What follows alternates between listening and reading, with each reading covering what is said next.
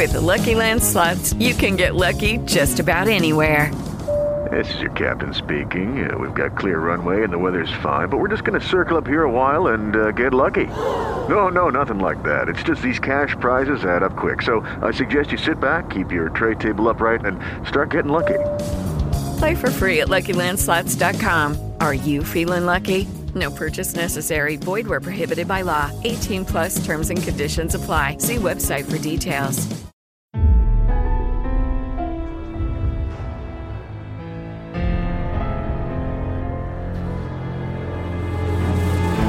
From NBI Studios, this is Truth and Justice, a crowdsourced investigation in real time. I'm Bob Ruff.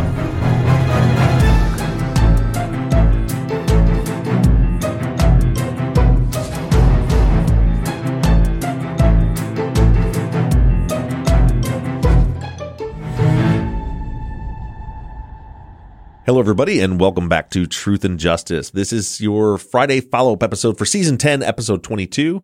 This episode was all about Roy Swainson and Craig Peters. We didn't get a lot of new information about Swainson, but if you were paying attention, read the trial transcript, and kind of read between the lines, I think it was pretty revealing. And then we had some shocking new information, at least it was shocking to me, about Craig Peters. I've got some more follow-up on that, have more information. I've spoken with Jackie Jeffley about that situation. So we'll take a quick break for an ad here, and we'll get right into your questions. Texas Ranger James Holland is a legendary interrogator. They call him the serial killer whisperer. You can't hide those indications, and that's why yesterday I knew that you did it. But now, shocking interrogation tapes reveal how the super cop really operates. And that's why they asked me to come in, because I'm special. From Something Else, The Marshall Project, and Sony Music Entertainment, this is Smokescreen. Just say you're sorry. Listen and follow on Apple Podcasts, Spotify, Amazon Music, Stitcher, or wherever you get your podcasts.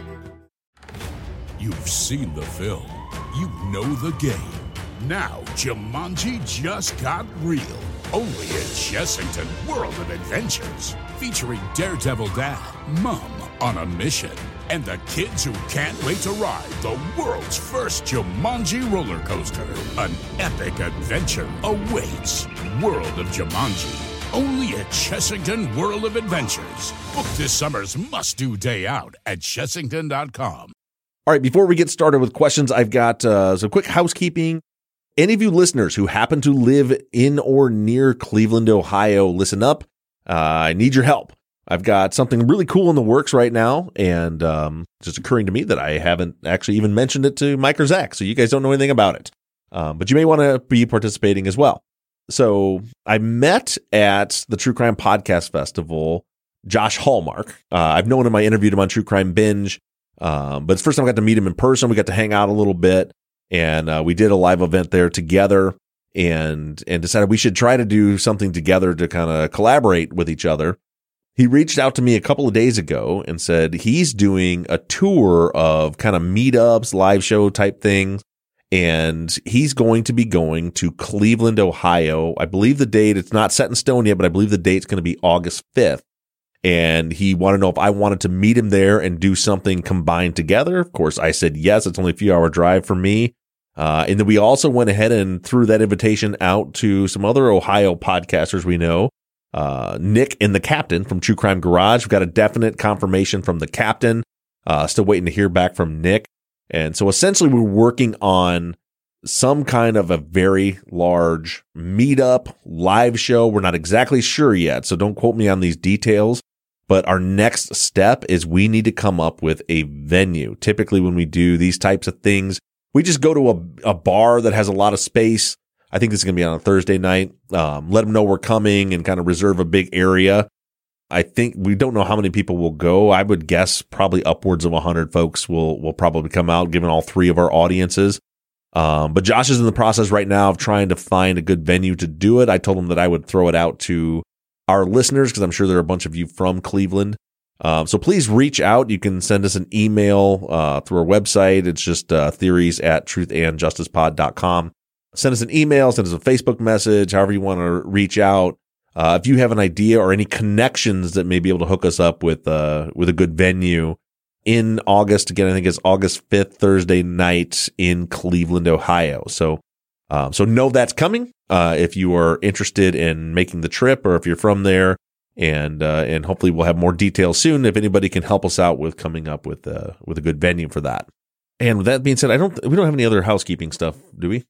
No, we're all good, Bob. Our first question's from Kathy. We'll get right into these. Can you ask Jackie about the issue with Craig? Yes. As a matter of fact, this worked out perfectly.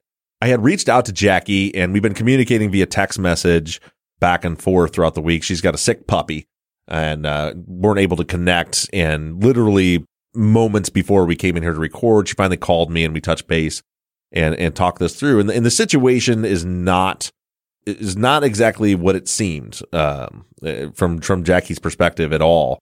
And I guess I want to point out, so there were some people that were upset that I didn't give any kind of trigger warning for the last episode. So I guess I apologize for that. It didn't.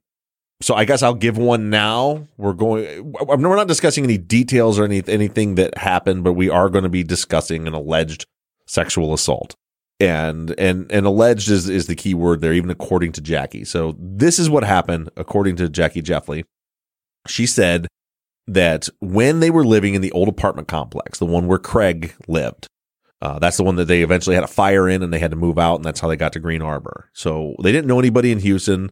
They met Craig. She said she's always seemed like a very nice guy, was definitely a family friend. And then through some conversations that she had with Craig, this was back, she didn't know the dates, but we know the dates from the police files. This was like back in May.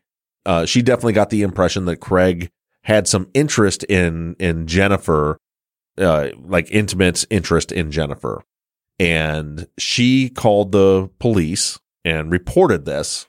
And she says that she was completely unaware that this case was even still on the books in October. She said that when she called and reported, they took the police report, and then when they talked to her about it, they said that this is just hearsay, and in order to do anything with it, they would need a statement from Jennifer saying that something sexual had actually happened between her and Craig.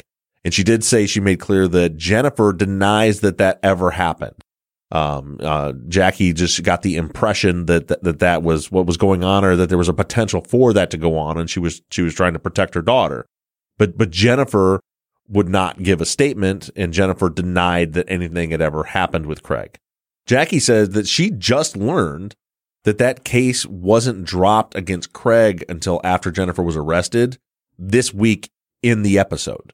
That she didn't know that. She said that she was under the impression that nothing ever came of it, because when Jennifer wouldn't give a statement, then they were just not going to do anything with it. She said that's what the district attorney told her back in May or June when all this was first starting. And so as far as, her dropping the charges, is she didn't drop the charges. They just told her that they couldn't do anything with it. And she said she definitely, the day after Jennifer got arrested, didn't go anywhere and drop charges. The only place she went was to the juvenile detention center where Jennifer was being held, and talked to her there. She didn't go to any courts. She didn't drop any charges. Anything like that happened. So in my conversation with Jackie, the best conclusion we could come up with, and we really don't know, and it sounds like Craig doesn't really know either, from what he told me when I was in Houston with him, is that the charge was just kind of hanging out there. Like I think they had arrested him and he had bonded out. And I had said that he was awaiting trial because that was the stage he was in. But it sounds like the charge was just hanging out there, and they never closed the case up. And then once Jennifer got arrested, then they went ahead and closed that case out. My guess is that they talked to Jennifer. I think when they probably brought her in, her name came up in the system, that there was this charge, this pending charge for Craig against her. They probably, and I don't know, because Jackie doesn't know either. But it seems like maybe they asked Jennifer if this had, because I told her it says that it was dismissed at the request of the complainant. So the best we can figure is the complainant they were referring to was Jennifer, that maybe they asked her while she was in custody and she said, no, it didn't happen. And they finally dropped it. But Jackie says she absolutely, definitely did not drop those charges, like go anywhere or make any effort to drop the charges ever. She was just told that they couldn't do anything with it. She was told that months before this, and she most certainly didn't have any dealings with this case after the fact, after Jennifer was arrested. So, the scenario I just laid out to you is just kind of a hypothesis. We don't really know. As you know, I don't have access to Jennifer. We only have these records. And as I said, Jackie said that she was unaware that those charges were even still pending at that point against Craig. Lisa says, you mentioned that Jen told Swainson that there were 2 other fellows in the apartment with Eva and her that morning, but their names escaped her. Why do you think she would say this? It almost sounds like she was trying to protect KD and Youngster. I think that this is another example of Swainson rewriting history in his testimony. Now, yeah, she didn't give the full names, but if you go back and read the police reports, she said that she gave the name Youngster, I believe, and I guess I'd have to go back and confirm this, and I'm sure you guys all will fact check me on it, but that she did, but I believe that it did say that she told him that his name was Youngster, but that she didn't know his name, right? And I think there may have been one report where it says that she said his first name was Farrell, but she didn't know his last name. So what that read to me was that in real life, in the first time they talked, Jen gave them the Youngster, the street name, didn't know the real name, and then the picture that he paints at trial, which he does this throughout his testimony, he makes it sound as though she just wouldn't give him any names. Yeah, I caught that as well, and I was really curious to see if maybe she was trying to cover for them. I don't know why she'd be covering for them, but I caught that as well, that she, in the moment, didn't know their names. It just seemed strange to me. Yeah, and also the way the police reports are written, it certainly seems like she was trying to kind of protect them or keep the police away from them.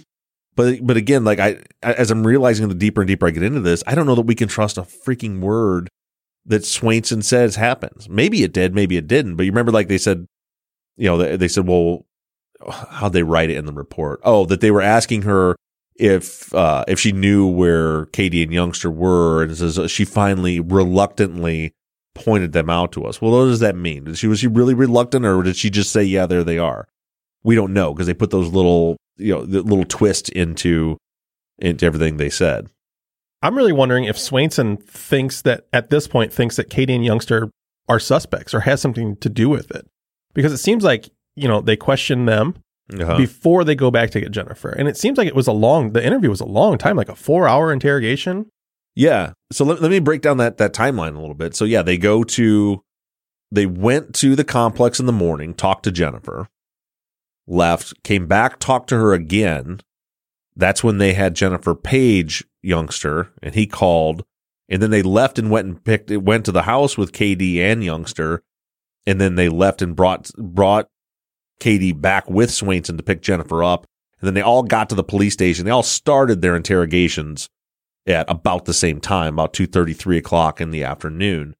I think you're right. I don't know if they necessarily thought that Katie and Youngster were involved. I think that they thought one of the three, two of the three, or all of the three. I think they knew there was something going on there, and they brought them in intentionally all together and started leaning on them, trying to get one to flip on each other.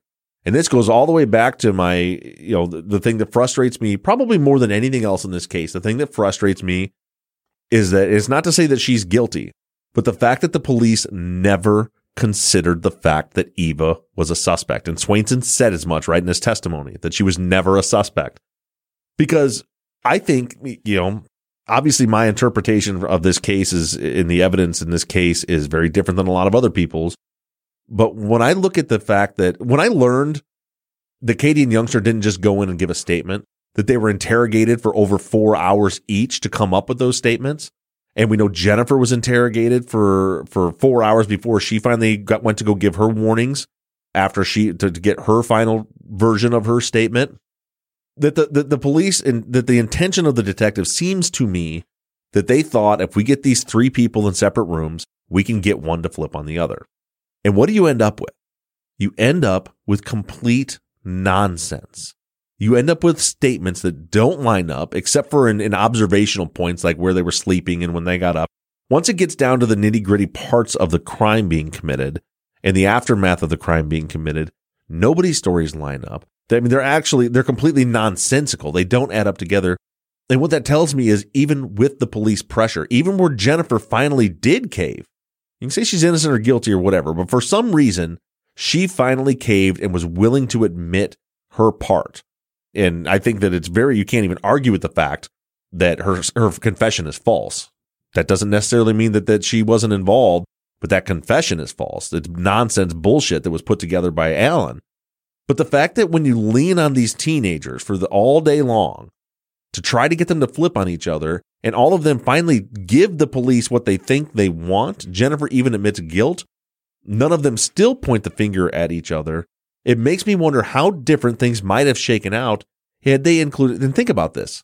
They took 3 out of the 4 people from that apartment and said, let's all put them in separate rooms and interrogate them and figure out what happened. What if they had done that with 4 out of 4? What if they had because Eva never had any pressure put on her. She was sent to the station to give a written statement on the first day, like Jennifer was, to an uninvolved detective. She was never pressed. She was never interviewed or interrogated. She was just gave her statement. What if anyone had put any pressure on her and was able to use her to have her be influenced by the leverage that they were putting on everyone else? I still can't figure out why they didn't question her. I still question, like, if she was a CI or something, because it just doesn't make sense why they would believe her as much as they do. I don't know. I've heard rumors and theories. They're not even theories. They're just people guessing. But it kills me. I think, and I know it's a question later, so I guess we'll move up to that now. But somebody, I think Lynn Downing, was going through the trial testimony, and it's insane. Like, at one point they ask him on the stand, was Eva ever considered a suspect? And he says, no. Well, I mean, everybody's a suspect, but no.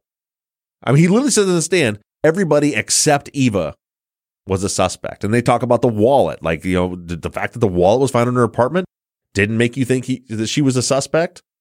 And he just points everything back at Jennifer. There's something to me seems very off with Swainson and Eva. The fact that he seems to just push and try to keep the case away from her and never consider her a suspect, never question her changing stories, none of that. And I don't know what that is, whether it's a CI, whether it's a relationship, whether he knew her from war. I have no idea if any of that's true at all, or if so, what part would be. But there's something just does not make sense there, that they had no interest in her as a suspect from the very beginning.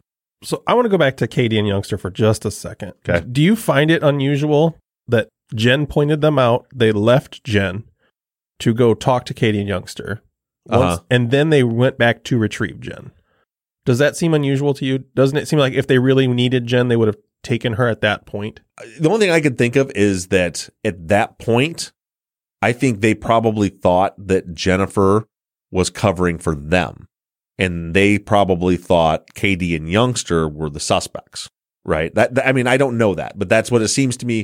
Because if they were still really leaning on Jennifer as a suspect, I think they take her with. Maybe. I don't know. But the fact that they leave her, they go get them after they talk to them in the house. And again, another frustrating part, no recording, not even a note about what they said while they were in that house. But after talking to them, I think they realize, oh, well, they're telling us different stories about where Jennifer's at. Maybe we should get her too. I really honestly believe that when they took the 3 of them back to the station, they knew something. And by the way, I don't fault them for this. I would think the same thing. I think that they had enough information that they're like, something fucking stinks here. Something's not right between these 3. They should have had the foresight to say there's something not right between these 4. Because Eva's statement, they kept saying that they confirmed Eva's statements, but they didn't. Her statement was even more off than theirs was. None of them matched up. But I think they thought, and rightly so, we have all these 3 stories. Nothing lines up. Something's fishy with this. So let's bring all 3 of them in and put some pressure on them, see if we can figure out what happened. Yeah, so I'm thinking that maybe they didn't necessarily think it was Jennifer, but they knew somebody from that apartment was involved. Okay, round 2. Name something that's not boring. A laundry? Ooh, a book club. Computer solitaire, huh? Ah, sorry, we were looking for Chumba Casino. That's right. ChumbaCasino.com has over 100 casino-style games. Join today and play for free for your chance to redeem some serious prizes. ChumbaCasino.com. No purchase necessary. Void where prohibited by law. 18 plus. Terms and conditions apply. See website for details. With Lucky Land Slots, you can get lucky just about anywhere. Dearly beloved, we are gathered here today to... Has anyone seen the bride and groom? Sorry, we're here. We were getting lucky in the limo and we lost track of time. No, Lucky Land Casino, with cash prizes that add up quicker than a guest registry. In that case, I pronounce you lucky. Play for free at LuckyLandSlots.com. Daily bonuses are waiting. No purchase necessary. Void where prohibited by law. 18 plus. Terms and conditions apply. See website for details. Kathy says, do you believe Craig when he told you he wanted to pick Jen up to take to the old neighborhood? And was it illegal for him to be contacting her at all with that pending charge?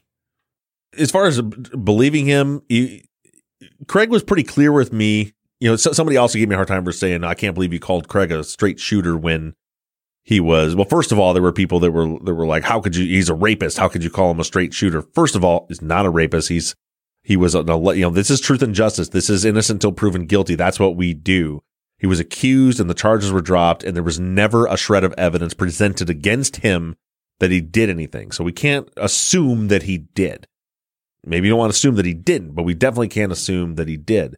And when I said in the episode that I thought Craig was a straight shooter, that's why I asked him the question. What I meant by that was in the questions I was asking him, he appeared to be answering as honestly as possible to me. And one of the indicators I have of that is he was telling me, he's like, I think it was this. You hear him correcting himself sometimes. Like when he says, Jennifer paged me or no, I paged her. And when I ask him, did they ask you if you talked to her? And he says, yeah, I can't say that they did. I can't say they did. I don't remember. And so he was repeatedly telling, especially before Ray turned the microphones and stuff on, when I first got there and talked to him, would be kind of pre-interview, was just me just meeting him, was that, man, it's been 25 years ago. He doesn't exactly remember. And so he was clear to me that as far as like the exact, I think he even said it in the part of the interview that was aired, that, I can't tell you for sure exactly how things went down, but I know there was this sequence of events. There was a page and a call and that. So the way he remembers it, he was going to pick her up. I would say, I guess to answer your question is, I believe that he believes that. I don't know if it's accurate because I think he would tell you he doesn't know if that's accurate because it's been so long. A question that comes out with Craig for me is, there's a couple that come out, but the one that's relevant at the moment is, he talks about going to meet Swainson, and when he gets there, Swainson's gone, and he doesn't reply to his phone calls and whatever. And then Swainson's story is Craig never shows up. Now, I have to wonder if maybe both sides of that story are a little true. Like maybe Swainson did wait. Yeah. And Craig didn't show up in a timely fashion. Yeah, for sure. I think that, and part of the reason I wanted to address that with him was because of just posts from some listeners on the fan page who had looked at these records and got the impression from reading Swainson's testimony that Swainson was saying, it was making it seem like I tried to get a hold of him and he never showed up, like as though he was avoiding him. He doesn't actually, he maybe gives that impression. He just says exactly what you said. Page said he was supposed to come meet me. He never showed up. Craig says, he called me, I talked to him, he told me to meet him at the apartment. When I went, he was gone. So for sure, those two could both be accurate, and probably are, I would assume. The issue comes in for me in the fact that then Craig says that he's calling him over, he called him multiple times on the phone and he never got him back. And I want to touch on that for a minute too. Some of the suggestions that came out of this episode were people saying that they thought this could have been like a quid pro quo, right? Like, I'll drop the charges against you if you help me. And that's why I'm glad I got a chance to finally to connect with Jackie and talk to her about it. Because, and I had said this in multiple conversations on the fan page. It's like, quid pro quo for what? I mean? So like, that would be like, that would look something like, I'll drop the charges if you help Jennifer, right? But he didn't help Jennifer at all. He was never asked. It sounded like from talking to Jackie, they didn't realize that he had really any relevance in the case. They didn't know that at the time. That nobody ever asked him to testify. He didn't, he didn't do anything to help. He didn't testify for the state or for the process or for the defense. He had no involvement in this case whatsoever afterwards. And you know, people were like, well, maybe they didn't have him testify because of this charge and it was dropped. It didn't, because I asked Jackie today, did any of the lawyers ever ask him to testify? And she said, no, didn't think so. They didn't really know that he was relevant to the whole thing. They didn't know that because Jennifer is telling them, I don't know what happened.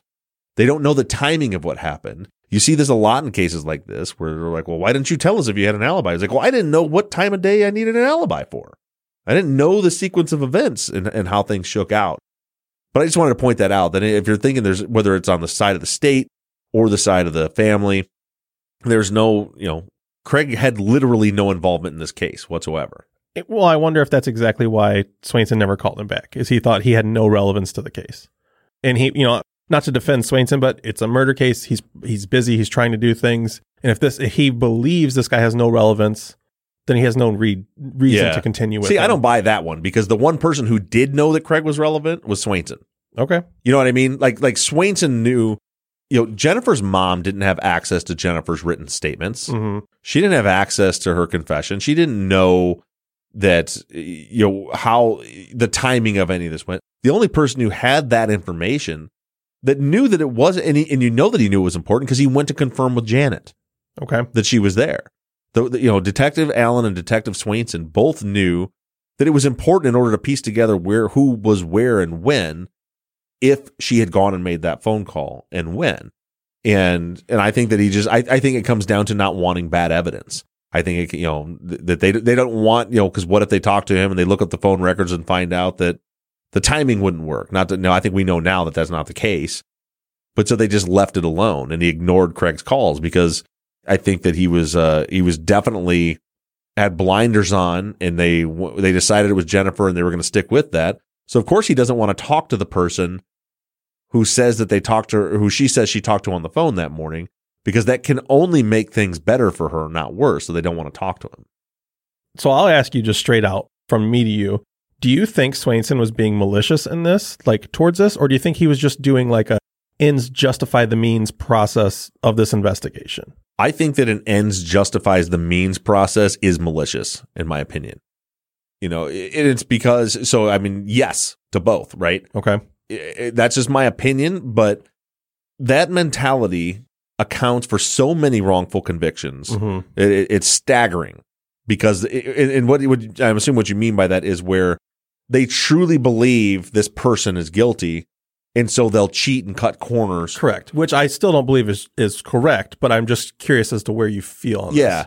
So in this case, I mean, I don't even think, honestly, I don't even think it was that. If it was that, I would still say that's malicious.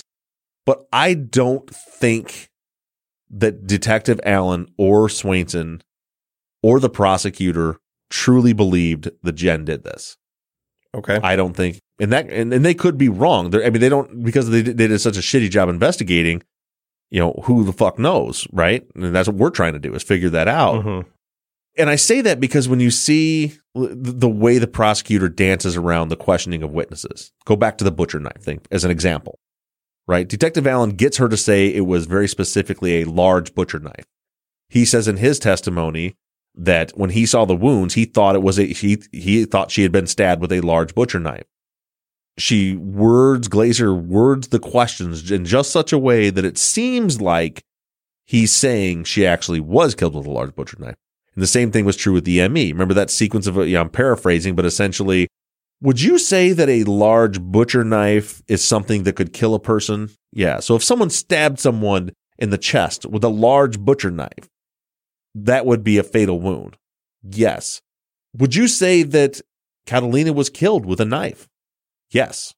So what I see there when I see that is they are very well aware that confession is false. Okay. And they're fighting against it. So they're just trying to push for a conviction, right, rather than the truth, or whether he actually believes that she did it or not. I think my personal opinion is that the biggest mistakes made in this case, whether they got the right person or not, is, and I've said it before, it just has to do with it's racism. I don't think they cared if they caught the actual person that killed this Hispanic woman, and I don't think they cared which black person they locked up. And that's a bottom line. And evidence to that is the fact that even if Jennifer is guilty in the way that they say that she's guilty, there's still 2 other people out there that actually physically took this poor old woman and beat her and stabbed her to death inside of her apartment, and they made no effort. They closed the case immediately once they had Jennifer in custody. They made no effort to try to figure out who actually killed Catalina. And that tells you right there that they didn't actually care who killed Catalina. Lynn says you stated Keith lied about calling police the night before the murder. It seems he was pointing police at Eva. Why do you think Keith's efforts failed? I don't know if that... I don't think I said that, but if I did, I want to clarify. I'm not saying Keith lied about calling the police for the party the night before. All I'm saying is that there's no police record of it. And one possibility in that would be that Keith lied about it. But there are also possibilities that he did call and they just didn't show up, or they didn't take it seriously, or some, think of the West Memphis 3 case when the cop that went to Bojangles that, stopped by, didn't see anything important and just left. There's a lot of other things. So I am not saying that Keith lied about that. I'm just saying that that's a possibility and out of several possibilities as to why there's no police record of that actually happening. And whether or not that, and I don't know that he's specifically pointing the finger at Eva by doing that. Let's say that he was lying. And by the way, I don't think that he was lying. But let's just say that he was lying about the whole thing. Well, he's saying outside of that apartment, there were several black males. Remember, he doesn't say Eva. He doesn't say Jennifer. He doesn't even say a female was there. He's saying outside of that apartment, there were several black males. And now we have in Janine's written statement, her game of telephone, when she retells that story, it sounds much different. But in the actual statement taken from Keith, he doesn't say anything about even a female being out there. So I don't think he's pointing the finger at Eva. Carly says, have there been any efforts to search nearby dates regarding the pot party or whatever it was that Keith Truesdale supposedly reported? Yeah, when I filed my open records request, I requested any calls to service for the police to the Green Arbor apartments. I believe I put in for the day before, the day of, and the day after. I don't remember now if it was, or it might have been 2 days, but I think it was a 3-day window I put in for any calls to service, and the response I got was that there were, other than the murder, there were no police responses to the complex at all. Zach says, was the order of questions or conversation in the episode chronological? Asking if the last thing you and Craig spoke of was the charges that were dropped. One of my early theories was perhaps one of the adults in Jennifer's life was involved.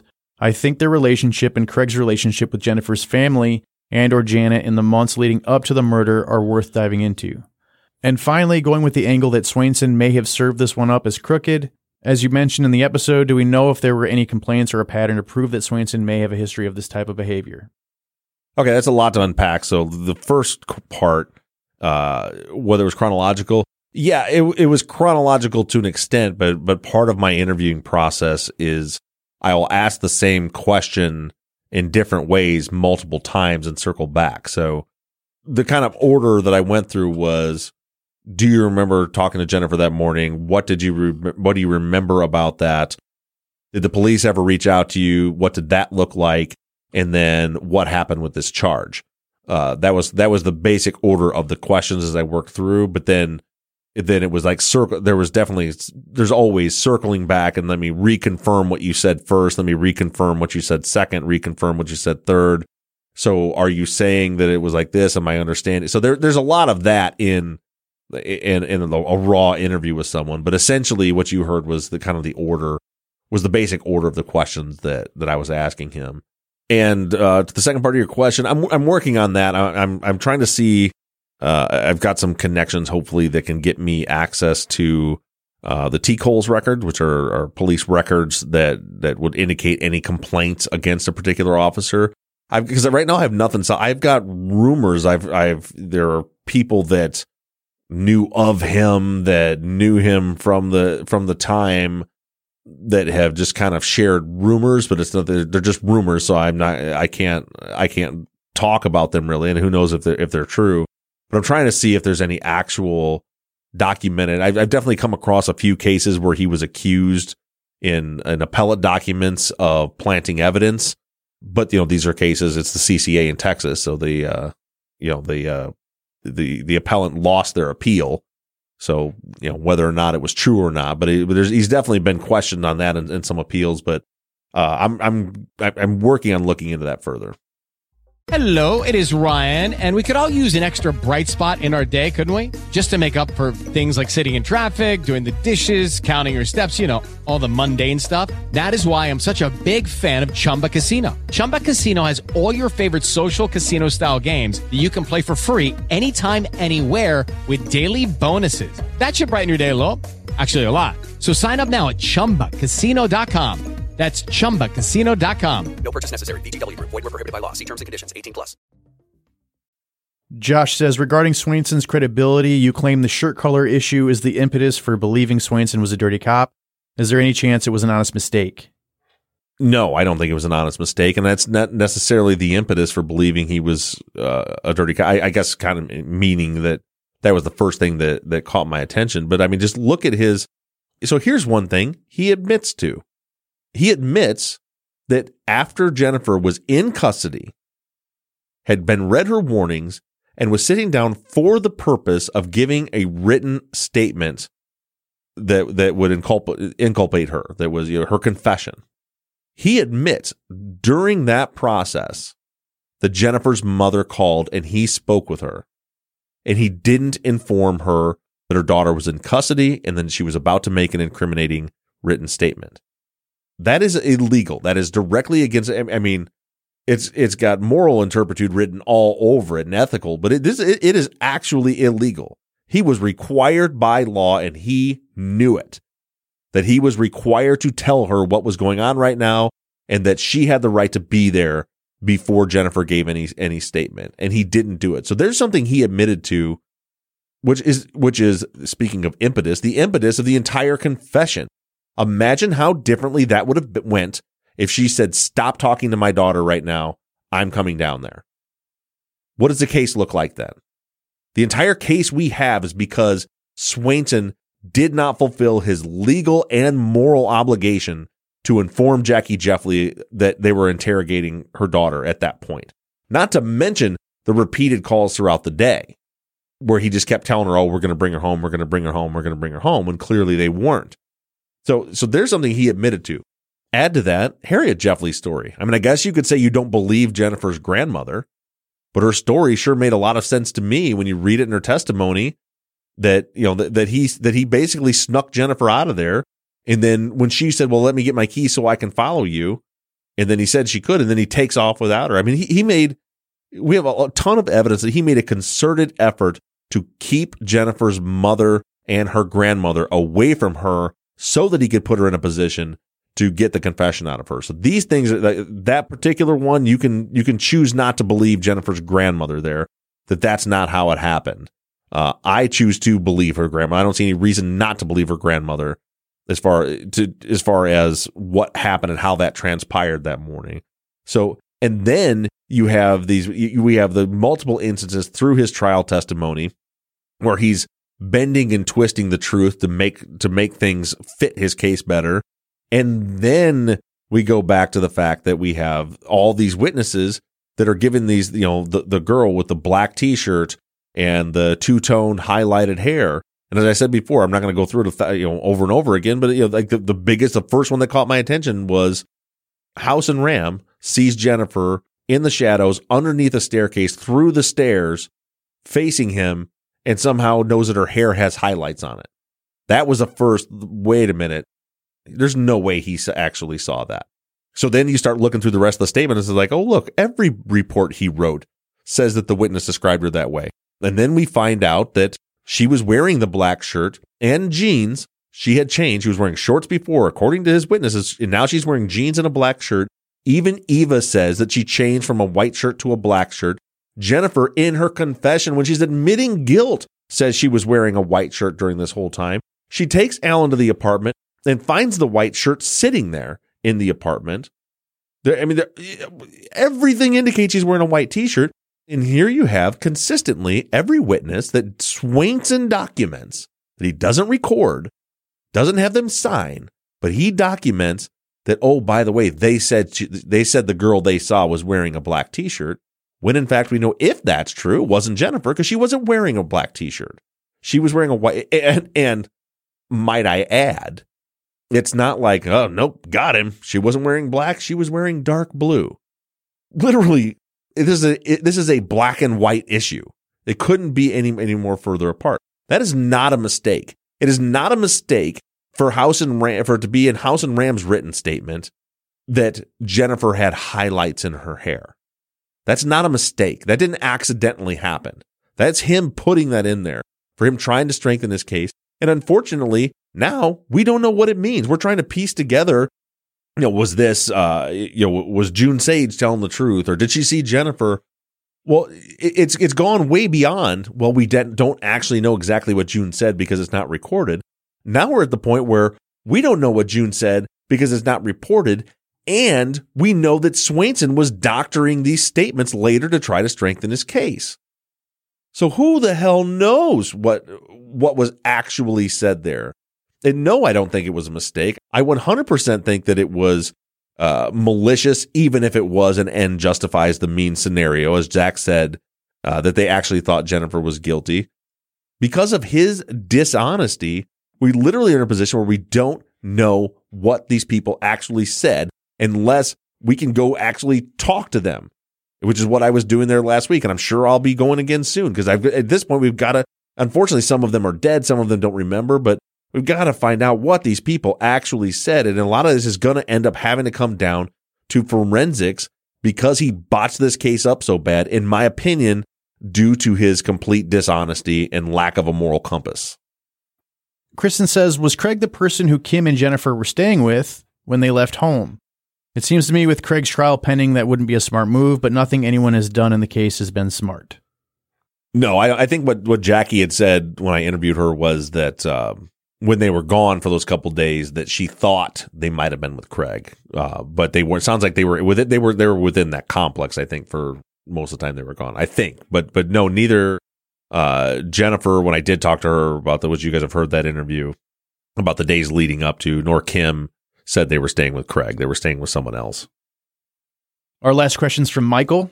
So you're happy to say that heaps of witnesses saw Jen in the same color shirt, making them far more believable than Swainson.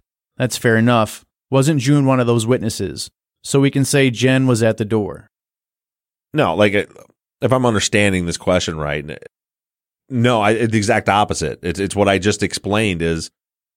I'm not saying that those people got the wrong colored shirt. I'm saying that Swainson wrote down, for all we know, they didn't even say that she was wearing a particular colored shirt. So that's what we have to realize is there's a chance that June said, yeah, I saw there was a girl at my door and then she knocked and then these guys came in and then they left. That there's a chance that that's all she said. And that Swain, because of what he's done, what I believe that he has done in this case, we just don't know what they said. So I'm not saying that this means that June saw Jennifer. I'm not saying that the witnesses got the shirt wrong. I'm saying that Swainson inserted that information about the black shirt, trying to strengthen his case, and instead what he did is he blew it up. All right, that's it for questions. Yeah, and real quick before I let you guys know, we're going to have a little bit of a divergence this weekend. A lot of you have been hitting me up on social media about some developments in the West Memphis 3 case. There's a lot going on there right now. I've interviewed a few people, and we're trying to get to the bottom of the situation. So this Sunday's episode is actually going to be an update on Season 5. And then we'll be getting back into the Jeff Lee case next weekend. So this Sunday, make sure you tune in. We've got a very interesting update on our Season 5 case, The Forgotten West Memphis 3.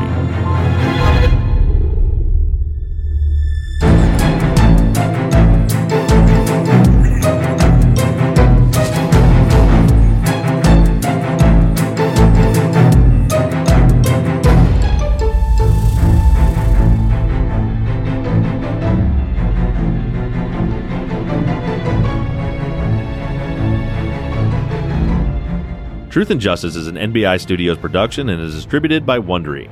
Produced and edited by Mike Bussing, and all music for the show was created and composed by PutThemInASong.com. Our follow-up logo was created by Zach Weaver, and all of our font across all of our logos and banners were created by Tate Krupa of Red Swan Graphic Design. You can find more of Tate's work on Etsy.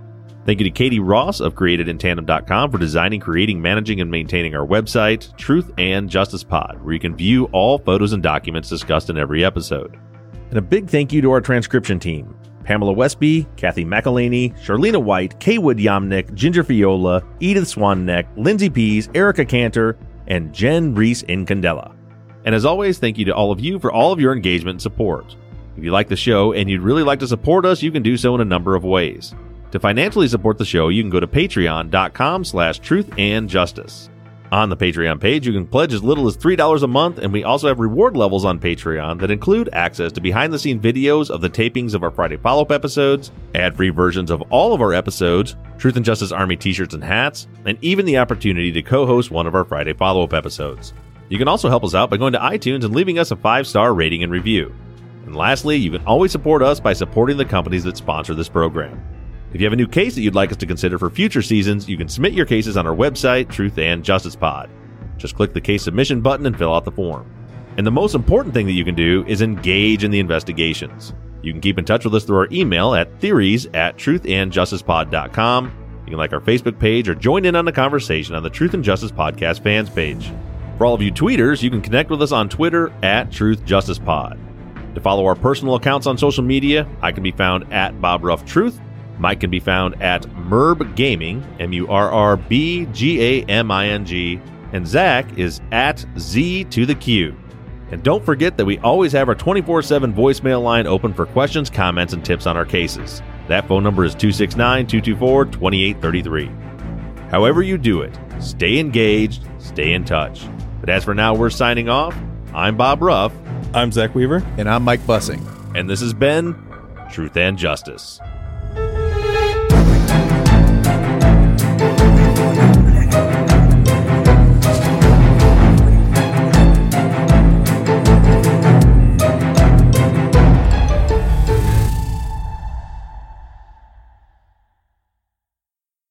You know, which is why they might. What do they do? Which ones are they? Sure they're fans of yours? Which one is that? Is that the trade guy or is that the SEC video content guy? No, SEC are the people that go after people. Oh, who that's do the insider FCC. trading. The FCC is the one you're thinking of. They got the FCC's on here too. That's why we gotta watch what we say. Probably the FBI even. Right? Let's be honest. For sure they are. This podcast is alphabet soup. They're all watching. The FBI, the CIA, the FCC, the SEC. Acronym salad. Yeah, that's. I mean, you don't think that alphabet soup was better? Do you think it really needed? Acronyms. Do you think it needed? I like mine more. Did it? But maybe it was. It was great. It's definitely not better, but I certainly don't think that mine left anything neat on the table that needed to be added to it. There's always room to elaborate.